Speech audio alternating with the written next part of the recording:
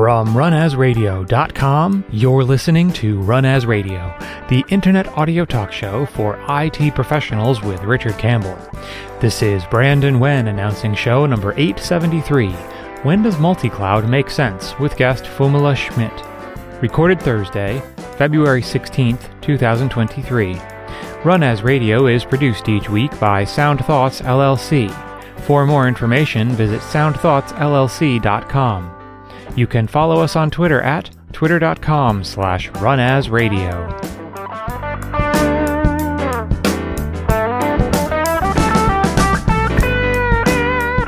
Hi, this is Richard Campbell, and thanks for listening to Run As Radio. Bringing back one of my favorites today. Phoummala Schmitt is a senior cloud architect for Vanguard, formerly with Microsoft, but also has lots of experience in systems engineering and architecture roles, building and maintaining systems, including Exchange, collaboration technologies, virtualization, storage, and backup.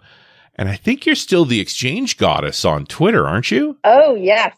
I will never, ever give that up. It's the best name.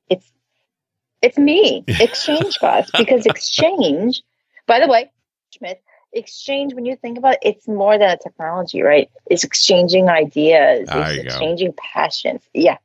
Exchange goddess. Separated from the product per se. Although you've run some Exchange servers, I've run some Exchange servers. We know the pain. But yeah, it's a classic. It's just yes. I'm happy to be back. I'm really glad that you asked me to come back. Oh, yeah, this is great. No, yeah, it's all fun.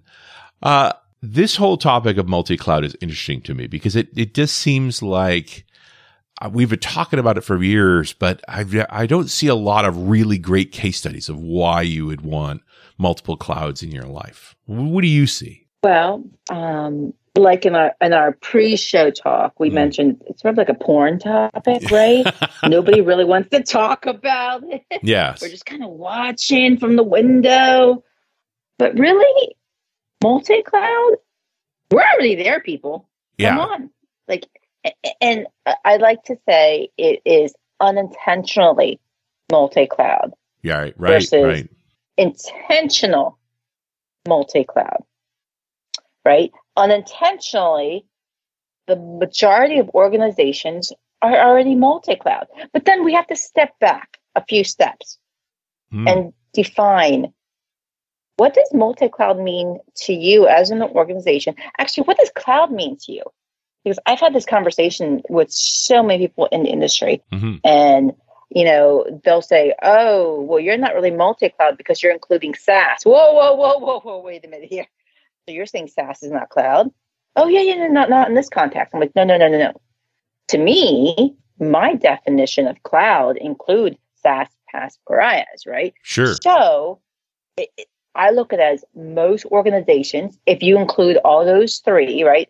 IaaS, PaaS, and SaaS, most organizations are already unintentionally multi-cloud. Sure. Like if you're using M365 and Salesforce, you're multi-cloud. Yeah. Oh, totally. Now, when you add some more color to this, add some more flavor from an IaaS perspective, yes.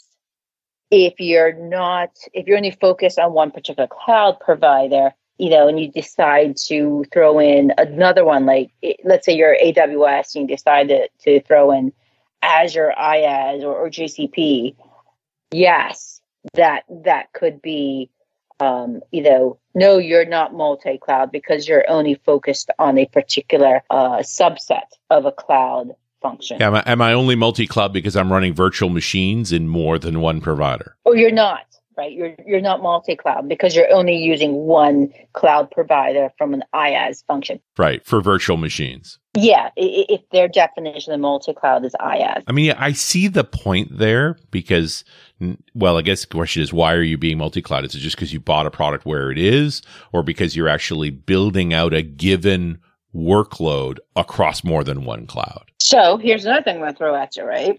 So if you have a workload that's distributed across cloud, right? Yes, that's multi-cloud. Definitely. But then others have been throwing out the term super cloud, and I'm just like, what? Super cloud? Yeah. We're just going to throw, more buzzwords into this. I'm not a fan of super cloud because, one, we haven't even figured out what multi-cloud means to each of us. So throwing the word super cloud, it just confuses everyone. Well, it's cheating just to make up another term. Like, really? I'm not going to name people, but yes, SuperCloud has been thrown out there. All right. But the idea of creating, again, a workload that is portable across multiple clouds? That's multi-cloud. That's multi-cloud. Right. There's also the concept of polycloud, right? Polycloud? Polycloud. So polycloud is where you have multiple cloud providers, but they're standalone. They're not connected, right? Okay. There's no real, your workload is not distributed across each of those individual clouds.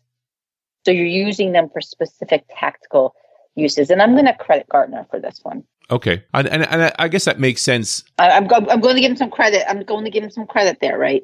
Because you have multiple clouds, but it's poly. It's not actually multiple because your workload is siloed into one particular cloud provider, even though your organization has multiple clouds for specific purposes. Right. Right. Now we just threw a whole new, buzzword concept, and people are going to be like, "What the heck is polycloud and multi-cloud?" Right? No, but I appreciate the distinction there between multi-cloud and polycloud. The polycloud is I am buying the best service from a given provider for me, based on what I'm doing there. So, hey, I like M365, so that's where I'm in Azure.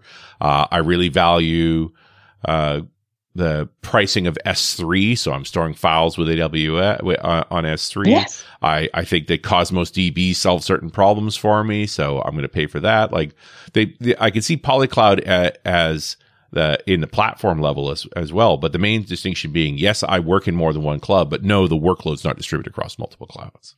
Yes, it's fit for purpose. Right. You're actually looking at it from a workload, from a use case perspective, rather than it defined to the policies or I won't say strategy, but rather than mandate of you must use this particular cloud. Now you're looking at okay, I'm going to look at it's use case driven. Yeah. It's workload driven. It also seems kind of silly to say, hey, we're only going to use one cloud provider too. Yes. Oh, totally. Because we know that's not realistic. Yeah. That's beyond that. That's not realistic because there's certain things that just don't run very well in AWS. There's certain things that don't run well in Azure and vice versa. There's things that run really great in Azure, like Windows workloads. Yeah. I mean, come on, Microsoft Windows, it's kind of a natural, there's natural affinity there. You would think. Yeah. Or email collaboration services, right? Right. You want to run your Exchange in Azure, but please don't run the Exchange servers in Azure. No. Go to Office 365, right? Yeah. But there's an affinity to that. I'm not going to say anything bad about Gmail or anything because, it works for some organizations. But if you're running Exchange, the most natural progression would be Office 365, not run the Exchange servers in AWS. Like, that's where I will throw my Exchange goddess hat on and start yelling at people. Yeah, no question. But now we get into the meaty stuff, which I think is what most people are interested in when you talk about multi-cloud, which is I don't trust any given cloud provider to provide me with service at the exact moment at every time. So I want to be able to fail over to another cloud or to be independent of a cloud. Yeah. Resiliency. Yes. That is a complicated one, that portability, right? Mm-hmm. It really strikes me that you have to make such large compromises to be portable that you're undermining a lot of value in the cloud in the first place. Yes. Right on. Mm-hmm. The whole resiliency aspect of it is very, very complicated. Because now not only are you dealing with, okay, if I have an outage here, if I have an outage here, I'll be able to spin up over here on this provider, but then now you potentially have to deal with any type of data gravity issues. Yeah. As well. Yeah. At what price to create that? And yes. And I almost think it's kind of absurd. There's a price for everything. The cloud is more resilient than anything you can run yourself, realistically.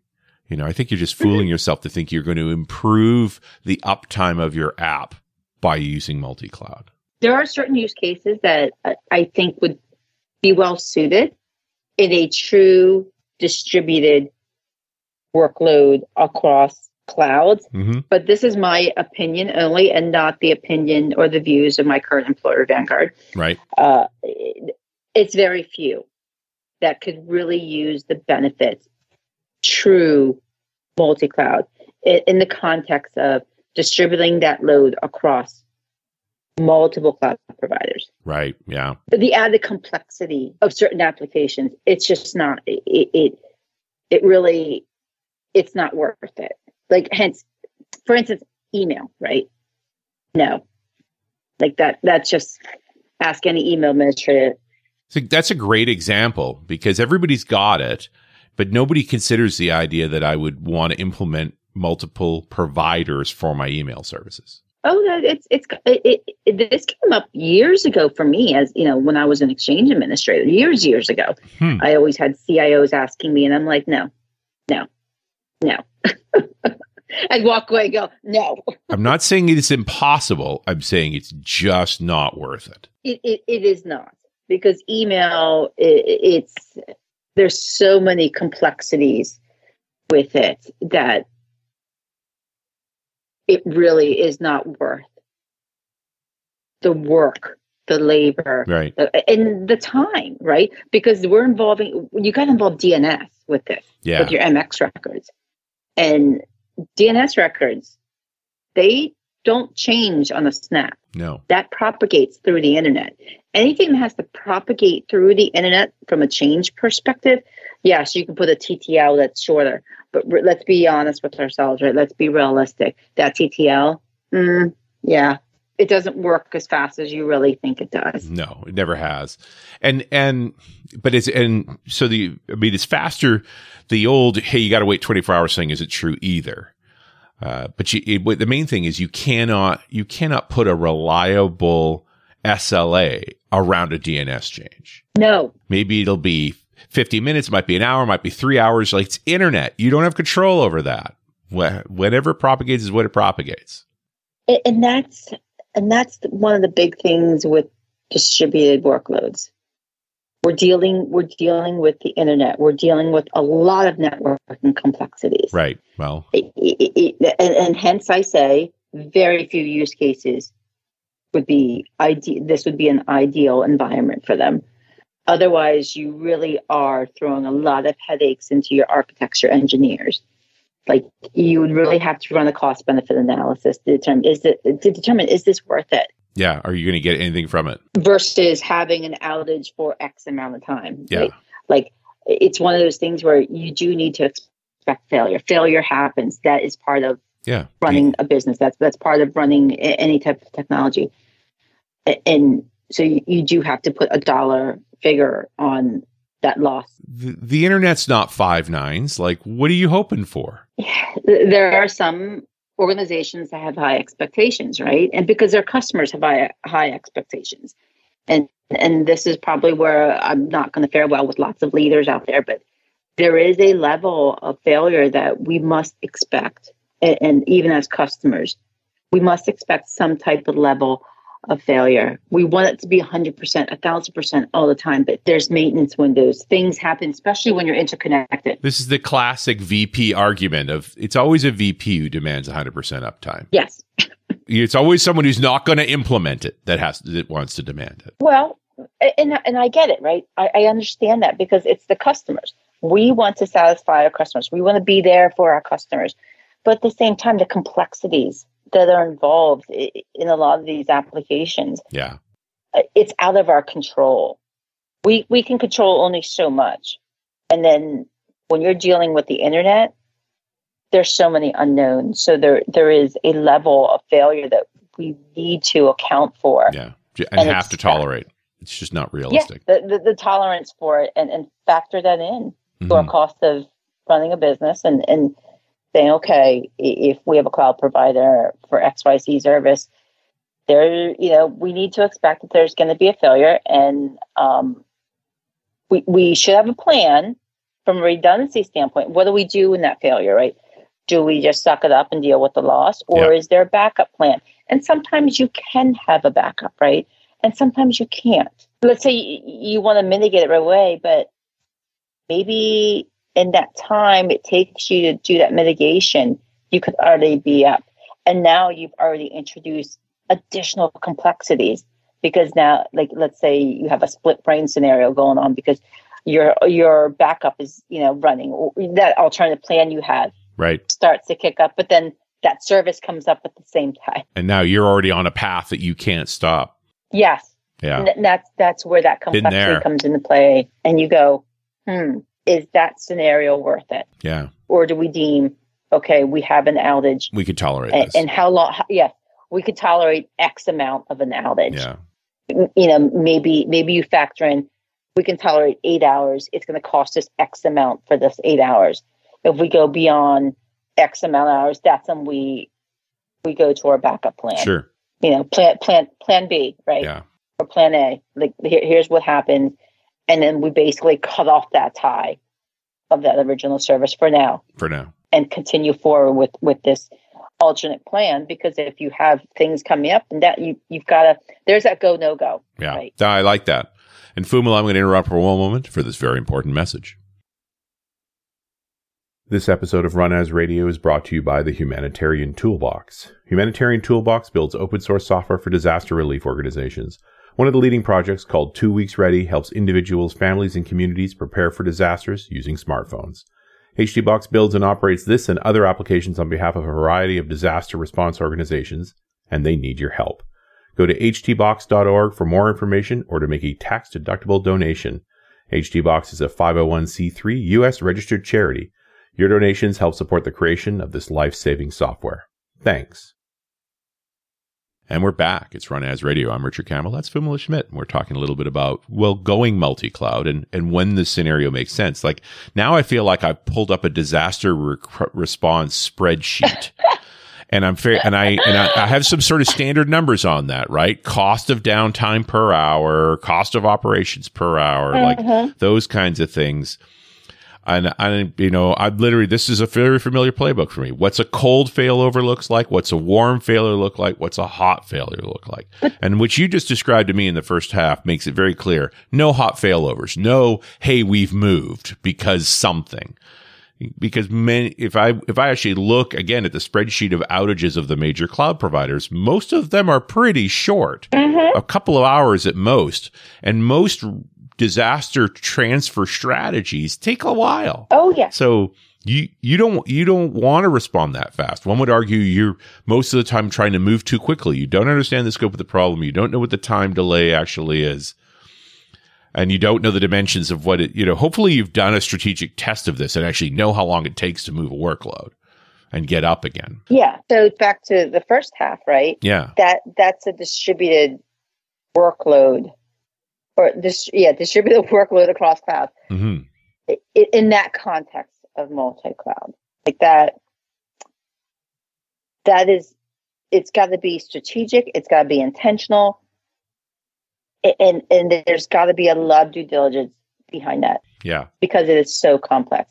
But then we can talk about multi-cloud in general. Well, how would you actually do this? The only part that really seems disturbing about this is the DR scenarios. The limiting downtime scenarios are the hard work. The distributed. Yeah. Or running the high availability. I always go back to the exchange, right?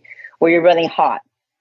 Across all your clouds, but not even hot failovers where you're running your load balance between that again. Yeah, you're incurring overhead on every transaction during normal operational days in exchange for the insanely rare event of one of these services go down. But there are some applications that I would say deem appropriate where you're hot across all three, right, or all four, whatever your provider however many you numbers, want, right? At least two. So you can run Kubernetes across AWS, Azure, GCP, right? Yes, you could. There are workloads that would deem appropriate for that. Yeah. The complexities, yes, but again, in that particular context, I would say limited use cases. Do your due diligence. Yeah. No, this is where the cost per hour outage is high enough. I mean, it's got to be in the millions for what it's going to cost to operate all this infrastructure. Like it's going to be a pricey ticket. And if our outage times are that expensive, okay, But you know what? And that's where some of this new technology has come into play, in the last few years, like Kubernetes, right? Right. You can run Kubernetes clusters across Azure, GCP, and AWS. I mean, the technology is there. Yeah. We've got, I'm going to say in air quotes, multi-cloud providers that can do that load balancing for you, that can, monitor that traffic for you. There's a lot of vendors right now that, they see this as a hot new space, rightfully so. It is. But there's also the polycloud, right? The individual cloud providers in your organization beyond one. Yeah. You still want to see what's going on all those providers. You still have governance across, or you should, across those different providers. You still need to be, aware of what's going on, and you still need to stand up properly those individual providers. Sure. I mean, let's think about this. Let's say you are an Azure shop, right? And it's got, your Azure landing zone. It's got all the governance. It's got everything. It's proper. It's secure. It's compliant. Mm-hmm. And then, you've got another group that throws up AWS, and they're just doing everything they want to do, right? It's just the Wild Wild West. They're shooting from the hip. That's where you need to be intentional. And you need to go, okay, let's think about this. Do we want to make sure that any other additional cloud providers that come up follow the same standards and governance as our strategic provider, right, that first cloud we put up? And yes, you most likely 99.9999%. Yes. Yeah. Any other cloud providers should have those same standards for the most part from a governance point of view as your other provider, right? That there should be an identity practice, there should be security, that all those same standards and policies should, for the most part, be across all your clouds. And that's where, when you think multi-cloud, before you can do your distributed workload, you've got to stand up these clouds properly, individually. Yes. So that's the work I'm doing. Yeah, that's just cool work, without a doubt, Phoummala. So to me, it sounds like you're not doing this for all your applications. You found an app where the outage costs are that high, so you're focused on one, particular application, and you're going to make sure you have shared identity across the different regions. I'm not even there security yet. Rules, this sounds hard. It is. So multi-cloud is hard, right? Just talking about it is difficult. But before you can even say you're really true multi-cloud, let's make sure that the cloud providers that we think we're multi-cloud in are stood up right. You can't run until you start crawling, right? Who starts running before they know how to crawl? So in order to crawl, you've got to build up these proper landing zones. Azure calls them landing zones. Yeah. You've got to have that proper framework built up in these individual clouds before you can even start talking about distributing your workload across them. Mm-hmm. Let's make sure that you've got some standards and procedures and processes in place so that you can fully implement the services and you deploy these services in these individual clouds first. And I don't see how you're doing this where you still don't have one of the clouds as the controller. And if that one's out, what's in the other clouds isn't going to matter. Doesn't have to be. Let's go back to our use case of, let's say, I've got a workload, let's say a website, right? X website. And I want to make sure that my customer can access this at any time, regardless of whatever cloud provider it is. It has an outage. If there's either has an outage, right? So they're really, I'll go back to my Exchange days. Yeah. Where we've got our cluster and our multiple databases. Yes, you do sort of have a primary one, but if you have a load balancer, and that load balancer is really directing traffic to a particular cloud, you can set, in theory, okay, maybe you set some type of rule, you're going to go to the closest cloud provider to your region, to your location for best performance. But it's going to be it's going to be, this is where it's complex, right? Yeah. It's going to be individual to that internet traffic coming in. So it's not going to be one cloud provider. It's going to be specific as the primary. It's all going to be based on that incoming traffic of where they point it to. Yeah. So now we're back to the multiple DNS problem where you have multiple DNS services. In the root servers, it actually points to multiple locations so that if one's out, you will fail over the other one automatically. And they are trying to keep up with each other. And you have, of course, synchronized data sets across the backplane. But you really are you're running multiple independent implementations of the website, presumably with synchronized data. There's going to be some latency, and then you have a complex distributed DNS infrastructure so that no given instance being out takes out the other instances. All I like to say about this, it's complicated. Yeah, it's hard. Even before you go to the second cloud, I'm hoping you're running your site on multiple locations for a given cloud provider too.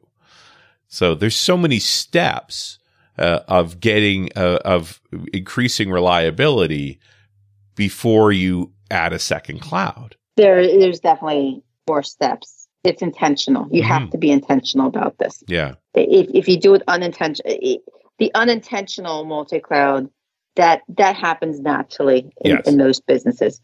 But to be that distributed workload, that has to be intentional. You've got to do your due diligence. You've got to do the homework behind it. The math, basically, you got to do the math behind it to see if it's feasible. Well, just hunting down all the single points of failure in a cloud architecture like this, and you start looking at how many failures do we have to have before this tips over, this doesn't work. But then you also have to look, how long have the failures been? Yeah, and how many? Again, for all of this overhead for an hour-long outage, like it's hard to do the math on this. It's very difficult to do the math. It really is. And it comes down to a bit, honestly, at the end of the day, it's always a business decision. No matter how, while yes, a technical decision, it's complex, it's hard. At the end of the day, we all know this is how the world works. Yeah. It's always going to be a business decision. Yeah. And the number of times I was told, make this service, this particular application 100% uptime, in the good old, web and SQL Server days. And when I actually did the math, I told them what kind of equipment we needed to order for it, for a hot failover solution. They're like, what's cheaper? It's like, I can get you to 99% for 1/10 the money. This still feels like a warm failover, right? Like that. Yeah. So there is going to be a knock who sees the outage and decides to do the switch, as opposed to a hot failover where it's got a detection routine, it switches and then notifies you it switches. But see, that business decision, sometimes it's more than a dollar figure. Right. It's a perception of value. Yes. Perception of value comes into play here big time. Especially if it's going to be splattered across a headline. Those are soft dollars that turn into hard dollars. Yeah. I mean, the great thing about this is you got a cloud provider. You have someone to blame. It's not your, True. Very, very, very true. Very true. But at the end of the day, though, let's go back to this. It's still your data. Yeah. And your service. Yeah. It's always about your data. Yep. It's always, because your customer is not going to go yelling at AWS or Azure or GCP when there's an outage. They don't care. Yeah, they've got their hand around your throat in the end. They want to get to your website and make that order. Yeah, the math here is gotten very narrow for a hot failover solution now. Not that it wasn't always narrow before the cloud, but this is even more narrow. Because the outages are super rare, the recovery times are pretty good, and the cost of trying to implement this hot solution, now that you started to outline it, boy, it seems hard to justify. Now that you've outlined this whole picture, like the number of cases that this makes sense for seems very small. It's hard to justify. Yes, it is. That's why I kept saying for a true distributed workload across multiple clouds, right, use cases are very, very small. Now, use cases where you're using individual clouds in your organization and you have multiple of them. Yes, there are tons of use cases that you could apply that to. No, I think I like polycloud. The polycloud phrase is good. When the VP says we're multi-cloud, right? It's like, oh well, we're polycloud, which is to say we use more than one cloud provider, but only one provider per given workload, which is good. True multi-cloud, very, very specific use cases. Yeah. And that for that to work appropriately and to get the best, to get value out of it. Yeah. Otherwise, you're just adding complexity. While we've got these new vendors coming up, right, that are focusing on that. Yes. I don't see the technology to have that seamlessly be played out, not for another couple of years. But there's clearly vendors trying to build this, and I've looked at a few. Yes.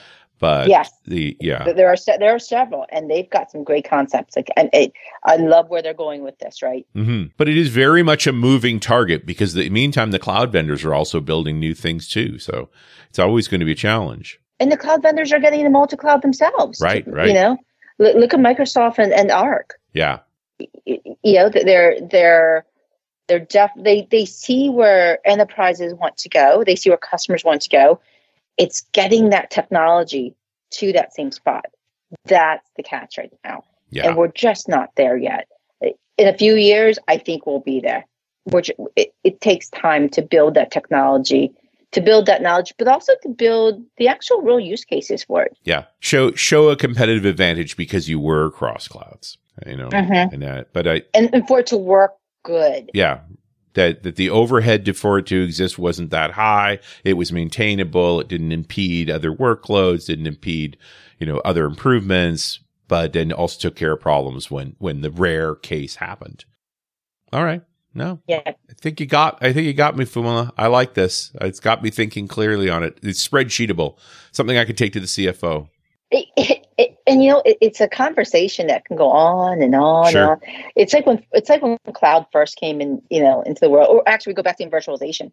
Yeah, we all started talking about virtualizing our servers, and oh my god, it was so controversial. And then cloud came into play. That was controversial. Now we're like, cloud's the norm, but now multi-cloud. Oh, wait a minute. So it's the evolution of technology. Yeah, there's so much to talk and discuss that it becomes the norm. Yeah. Decide where the value is. It's so great to have you back on the show. Thanks for coming on. Oh, this is great. I loved being on, and hopefully I'll be back on again in the future again. Thank you for having me. You will. And we'll talk to you next time on Run As Radio.